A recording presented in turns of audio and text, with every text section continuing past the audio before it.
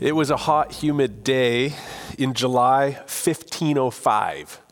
A brilliant young law student was traveling near the German village of Stotternheim in what was then Electoral Saxony. Having recently earned his master's degree, he had, by all accounts, a promising and lucrative law career ahead of him. But as often happens on hot summer days, the sky darkened without warning. Green leaves stirred and shook in the trees as a rising wind began to agitate the branches. It started to rain. Suddenly a bolt of lightning struck so near the traveler that he was knocked to the ground. Fearing God's wrath would rest upon him if he should perish, the terrified young man cried out, "Help me, Saint Anne, and I will become a monk." And just 15 days later, in nearby Erfurt, Germany, the man who would later condemn monasticism entered an Augustinian monastery. The man's name was Martin Luther, and he was 21 years old. Now, if this story seems strange or unlikely, you must understand Christian piety at the end of the Middle Ages. The vast majority of professing believers at the beginning of the 16th century in Christian Europe understood that Almighty God has a holy hatred of sin, that he will condemn sinners who die in a state of sin to an eternity of miserable punishment in hell. To be justified before him required righteousness. The best way to get righteousness, it was believed, was to enter a monastery, where you could spend the rest of your life in works of prayer, fasting, and study, denying the lusts of the flesh and giving up all you possessed to the poor. So Luther entered the monastery to save his soul, to seek the righteousness that a holy God required in the best and most effective way he could, as a monk. Young brother Luther tried, according to the teaching of Rome, to be justified by God on account of his good works. In order to earn righteousness, Luther went beyond the prescribed fasts and prayer vigils of his order, spending hours in daily prayers, often fasting without a speck of food for days on end. If prideful thoughts came into his mind, he would sleep on the hard floor or without any blankets, shivering all night to punish the flesh. Luther was trusting and walking in what the church said you needed to do to be saved. Do the sacrament of penance. But to do penance and merit the grace of the sacrament, every recognized sin had to be remembered and confessed. So during each week's required time of confession, Luther would ransack his mind and his motives over everything he did or thought the previous day, regularly spending hours in the confessional in order to receive absolution. But invariably, mere moments later, he would remember some attitude, thought, or desire that was not wholly devoted to God, and he would be in despair again until tomorrow's time of confession. Now, it was not that Luther lacked the faith to adhere to the church's teaching. His problem was that he did believe. He believed the church when it taught that a believing sinner received the grace of justification through the sacraments as he did his part to cooperate and become righteous. And this is what kept tripping Luther up. His part was never good enough. His part of keeping the sacraments always spoiled the righteousness that he sought from them. And so Luther began to hate the righteousness of God, which condemned him. During his early years, whenever Luther read what would become the famous Reformation text, Romans 1:17, his eyes were drawn not to the word faith, but to the word righteous. Who, after all, he thought, could live by faith but those who were already righteous? The text was clear on that matter. The righteous shall live by faith. Luther remarked, I hated that word, the righteousness of God, by which I had been taught according to the custom and use of all his teachers, that God is righteous and punishes the unrighteous sinner. The young Luther could not live by faith because he was not righteous and he knew it. But then, while leading lectures on the Psalms and a study of the book of Romans, he began to see a way through his dilemma. At last, he said, meditating day and night by the mercy of God, I began to understand that the righteousness of God is that through which the righteous live by a gift of God, namely by faith. Here, he said, I felt as if I were entirely born again and had entered paradise itself through the gates that had been flung open. On the heels of this new understanding came others. To Luther, the church was no longer the institution defined by apostolic succession. Instead, it was the community of those who had been given faith. Salvation came not by the sacraments as such, but by faith. The idea that human beings had a spark of goodness, enough to seek out God themselves, was not a foundation of theology, but a foolish teaching, he discovered. Humility was no longer a virtue that earned grace, but a necessary response to the gift of grace. Faith no longer consisted of assenting to the church's teachings, but of trusting the promises of God and the merits of Christ. It wasn't long before the revolution in Luther's heart and mind played itself out in all of Europe and the whole world. Central, Martin Luther had always understood that God requires perfect righteousness. What he discovered in the book of Romans was what the apostle in the early church had always taught about the essence of the gospel, and that had been lost in the medieval church in Luther's day. This righteousness has been completely accomplished by Jesus, and he promises to give it to anyone who believes in him for it. This is what sparked the Reformation.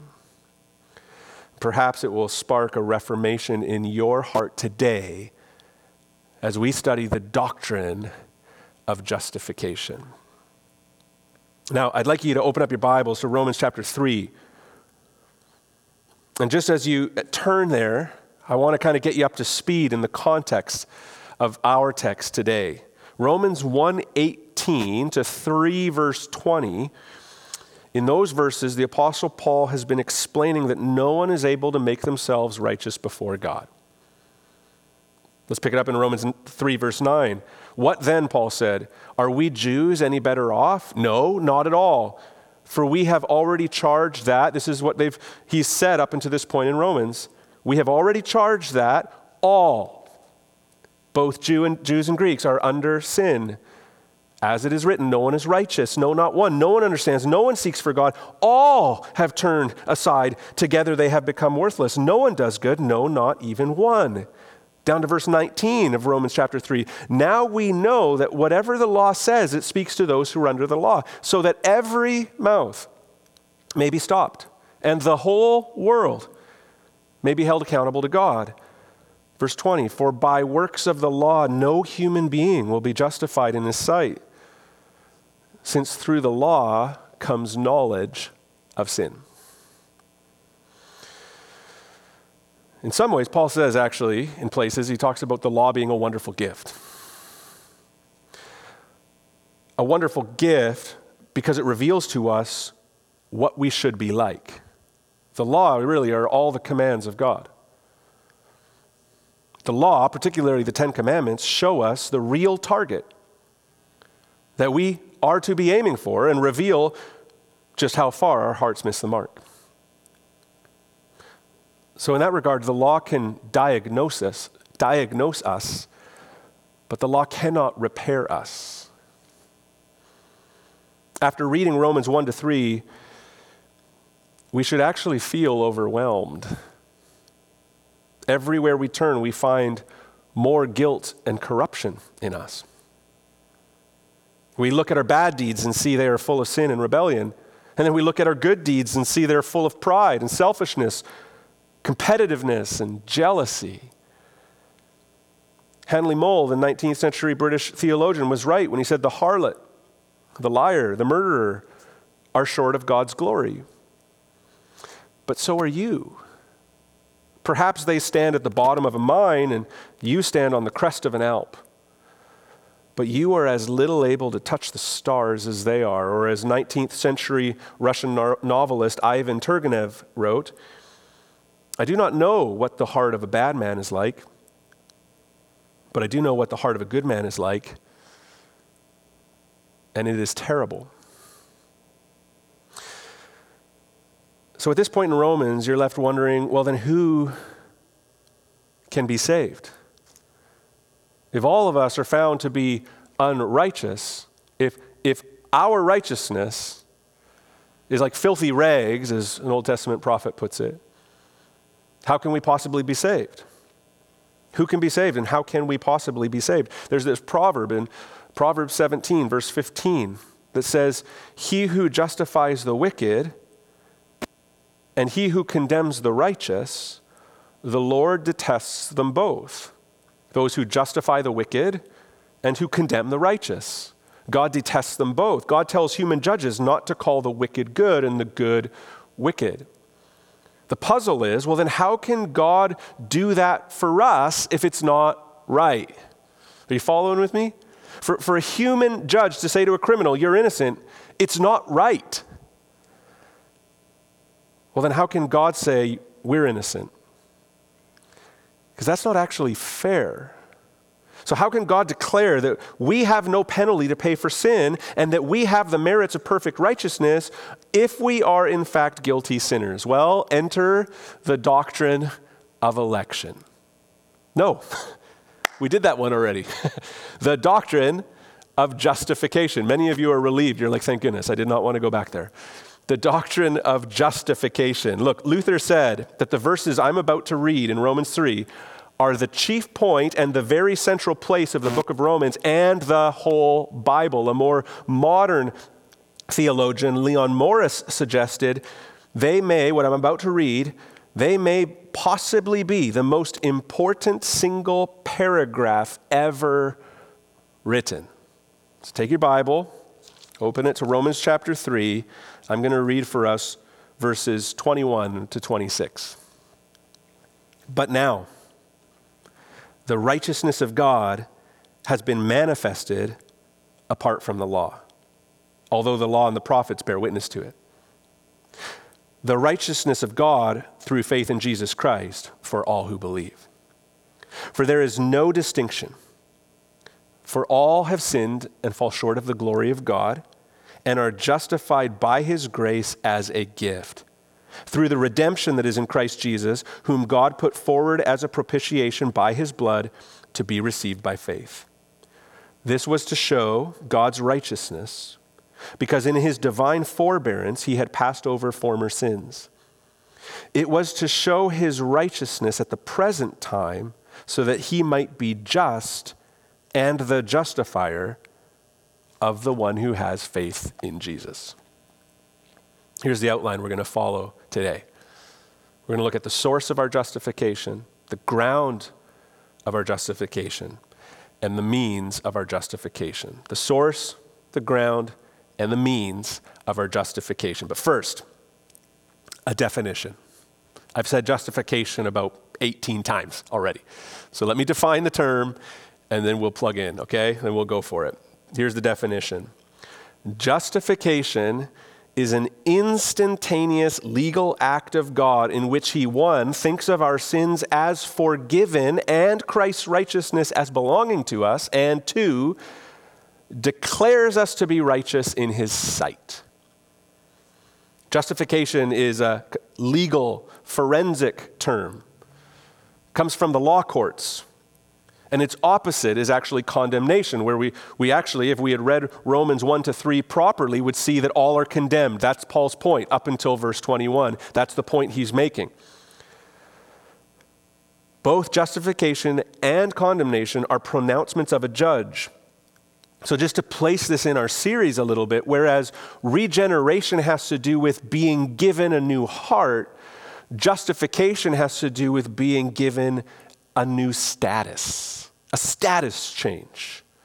So even though we will have a lifelong process of sanctification, which we're going to talk about in a couple weeks, which has to do with being made righteous, justification upon being saved means our legal standing before God changes from being guilty to not guilty before God. Justification is the word that Luther said launched the Protestant Reformation. In the gospel, Because Jesus' righteousness is credited, the theological word is imputed to me, I am declared justified. It's not that I become righteous enough that God declares me righteous, but while I am still sinful, God declares me righteous. So let's dig into this so we can grasp how God can still be just while at the same time justifying sinners. Are you with me? All right. I heard that. All right, perfect. Let's go. First, the source of our justification, God and his grace. God and his grace are the source of our justification. Look at verse 23 into 24 again. For all have sinned and fall short of the glory of God and are justified by his grace as a gift. What is the source of our justification? Grace, the grace of God. Paul has spent 2 chapters explaining why the law is an insufficient answer to the universal human problem of sin. So some version of the law is basically what every religion puts forward. Do these things, and if you do them well enough, you will live. That's what Martin Luther was doing. Religion works essentially off this premise. I obey, therefore I am accepted. So it's not an exaggeration to say that all non-Christian systems think of the self-movement of man towards God. I obey, and therefore I am accepted. Mysticism imagines that the human spirit can soar up to God, us make our way to God. So does moralism, so does philosophy. But like Martin Luther understood, there's a vast gulf between holy God and sinful, guilty human beings. And we can't possibly get there on our own. So fundamental to the gospel of salvation is the truth that the saving initiative from beginning to end belongs to God the Father. So rather than the premise of obey, therefore I'm accepted, our text is telling us that I am accepted entirely by the grace of God, God to us. All have sinned and fall short of the glory of God and are justified by his grace as a gift. Grace means unmerited favor. We don't deserve it. It's receiving something that we don't deserve because we're completely unable to earn favor with God. The only way we could be declared righteous is if God freely provides salvation for us by grace, totally apart from our work. This is what Ephesians 2 says. Paul says it there. Ephesians chapter 2, verse 8. For by the grace of God you have been saved through faith. And this is not your own doing. It is the gift of God. By grace you have been saved. It's a gift of God, not a result of works, so that no one may boast. Grace is clearly put in contrast to works of merit as the reason why God is willing to justify us. Grace is God loving, God stooping, God coming to the rescue, God giving himself generously in and through Jesus. Not on account of any merit in ourselves. What grace! Timothy Keller put it this way: because of God's grace towards us, he's a father worth having, and he's a father we can have. Why? Because we're not the source of justification. He is. And he freely gives it by grace. Let me just apply this a little bit. Justification should give you peace with God, not a sense of anxiety and worry. Oh God, I don't know if I'll ever be right with you. Oh God, I don't know if I'll ever get to heaven. Oh God, how can you even look at me? I'm such a wretch. Oh God, how can my sin ever be forgiven? The doctrine of justification teaches us that it's a gift from God, not by works. It's not an issue of how good we've been or how bad we've been, but completely about the gracious gift of God. And he gives us a new status by his grace. Therefore, we can have peace. Now let's look at the ground of our justification. Christ and his cross are the ground of our justification. So back to some of these questions we were mulling over near the beginning. How can God remain righteous? How can God maintain a perfect record of being just and always doing what is right and make sinners who deserve just condemnation, how can he make us righteous? How can a just God justify justifying you and me? How can a just God justify justifying you and me? The answer? Let me look at it again. Let's look at the text. For all have sinned and fall short of the glory of God, and are justified by his grace as a gift, through the redemption that is in Christ Jesus, whom God put forward as a propitiation by his blood. We are justified by grace on the grounds of his Son, Jesus, and his cross. The Father justifies his people through the work of his Son, who redeemed us and whom God put forward as a propitiation by his blood. A couple $5 theological words there. Let's look at the first one, redemption. We're justified by his grace as a gift through the redemption that is in Christ Jesus. Of that poignant scene in the film Dumb and Dumber, when Lloyd trades in Harry's van for a moped for their road trip to a little place called Aspen. And at this point in the film, their relationship has been fractured. You're not really sure what's going to happen. And then Lloyd pulls up in the moped he got for trading in Harry's van. And Harry looks at him and assesses the situation, and you're not quite sure what he's going to say. And then Harry says, Lloyd, just when I think you couldn't possibly do anything any dumber, you go and totally redeem yourself. It's a powerful scene. Now, redemption is a marketplace word that means to be brought back, to bring back from destruction, to restore something. So it was used in the Old Testament in the ancient world of slaves who were purchased in order to be set free. They were redeemed. Redemption was a word used by the people of Israel who were used about the people of Israel who were redeemed from captivity in Egypt. And so in the same way, this redemption word, Jesus redeeming us by his blood, in the same way, we're slaves, captives, in bondage to our sin and guilt, and utterly unable to liberate ourselves.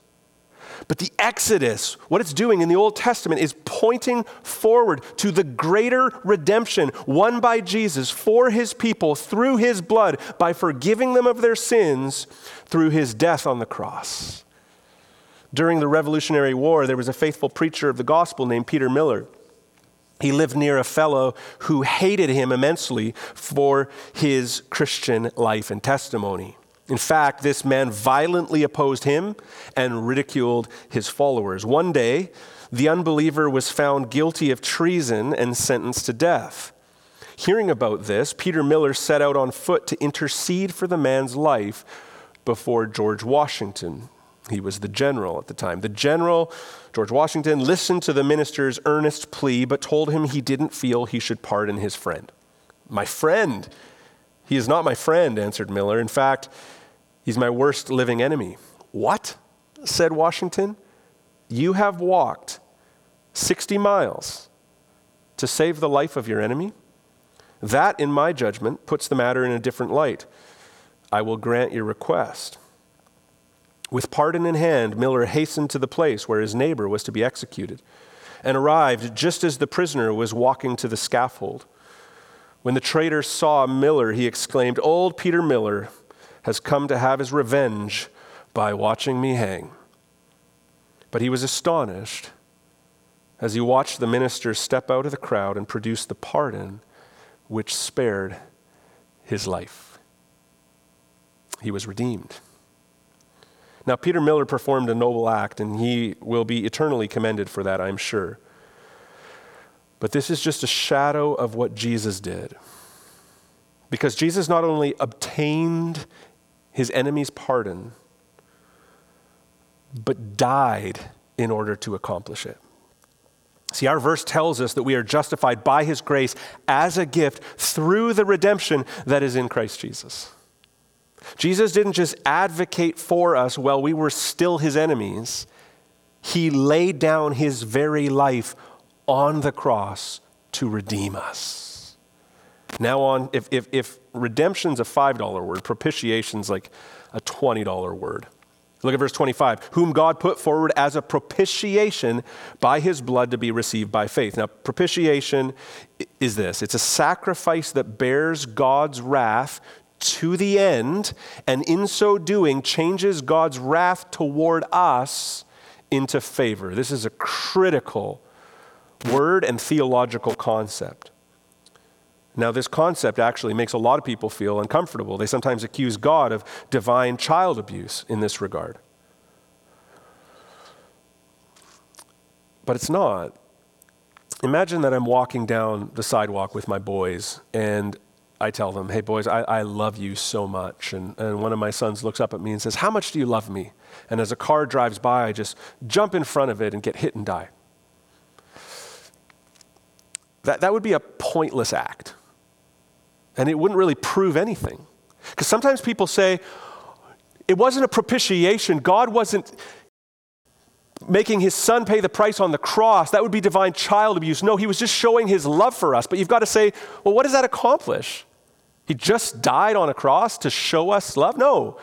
What he was doing on the cross was dying in our place and bearing the wrath that we deserve. It's like me walking down the sidewalk with my sons, and one of them trips and is falling into traffic, and I'm able to push him out of the way, spare his life, but I get hit and die. It's love with a purpose that accomplishes something. So when God is accused of divine child abuse, and propitiation is really the center focus of those claims, there are two important things I need to stress. One is this. This was the Father's plan and the Son's willing sacrifice. Jesus didn't suffer because he had to, but because he loved his Father and us.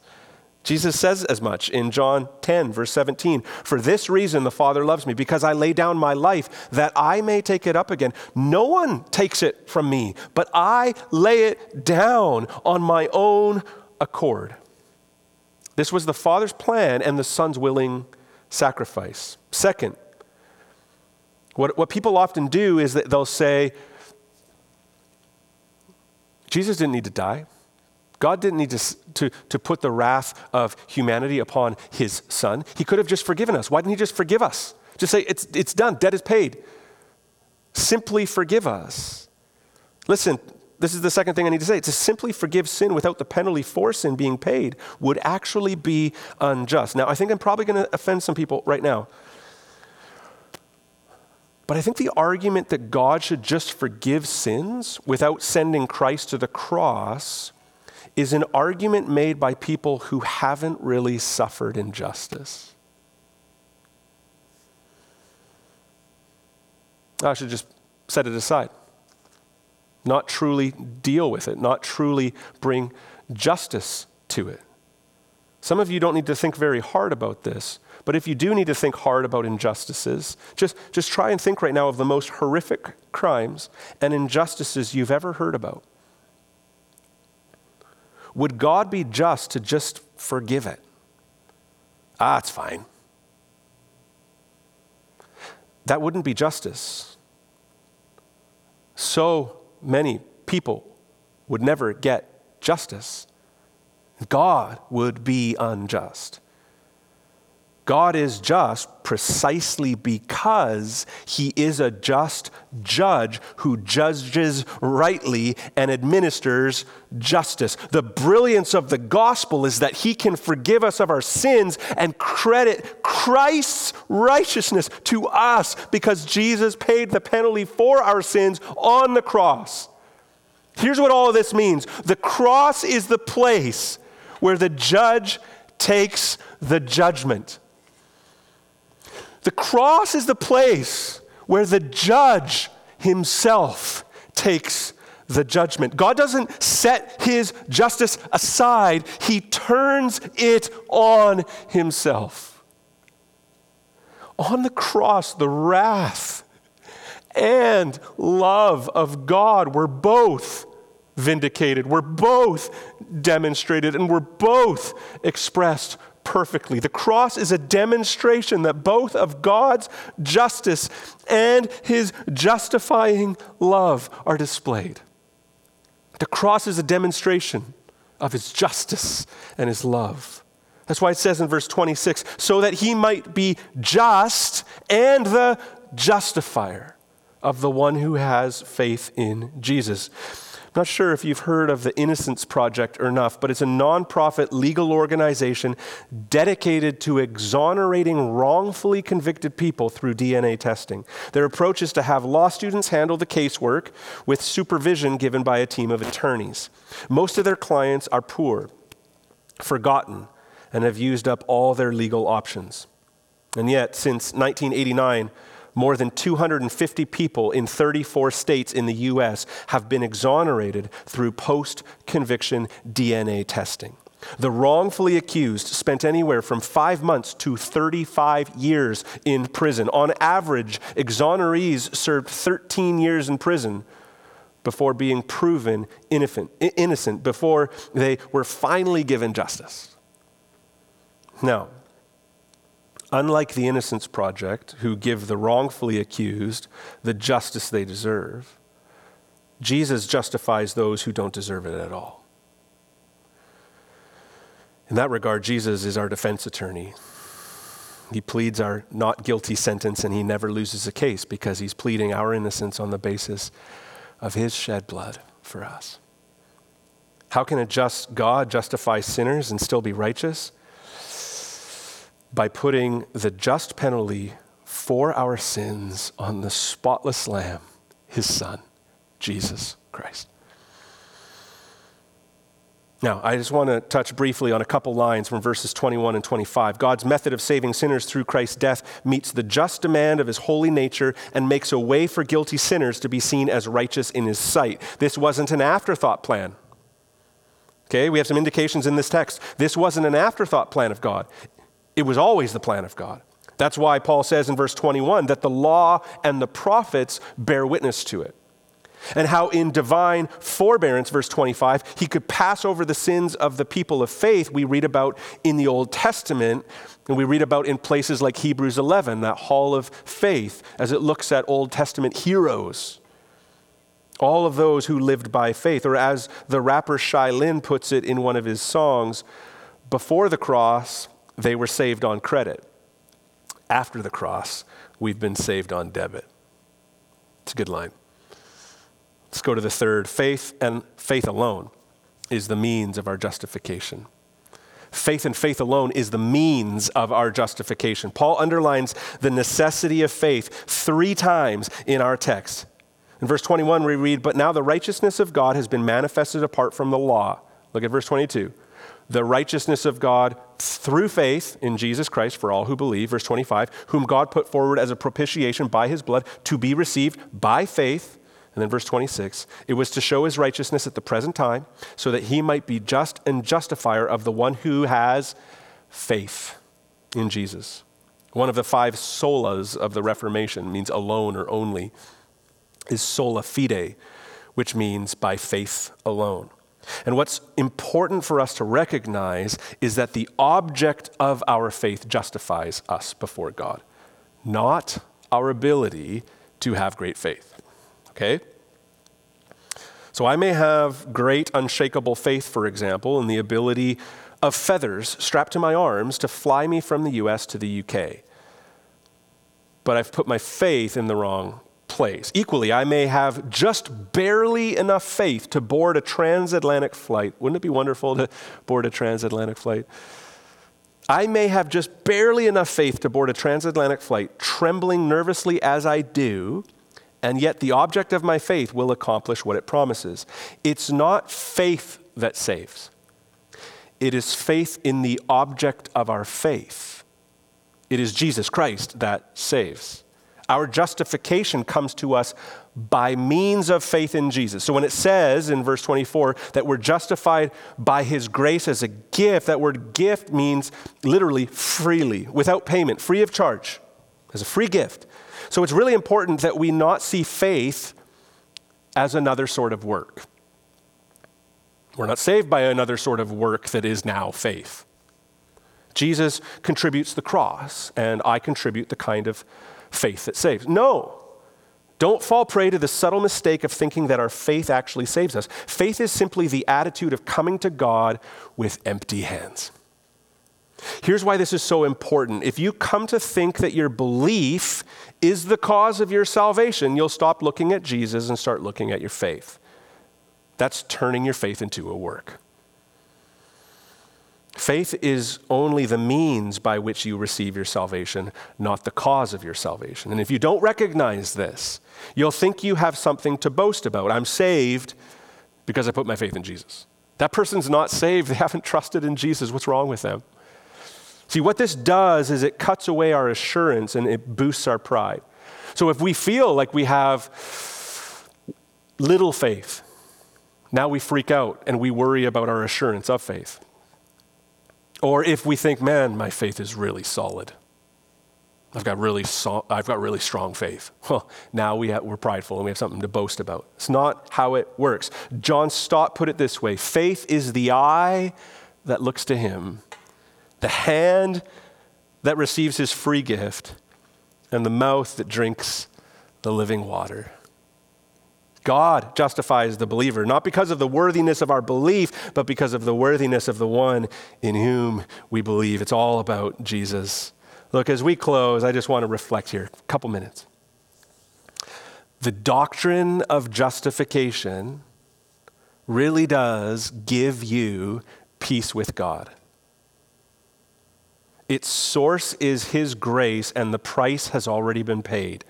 There's nothing for you to earn, just simply to receive.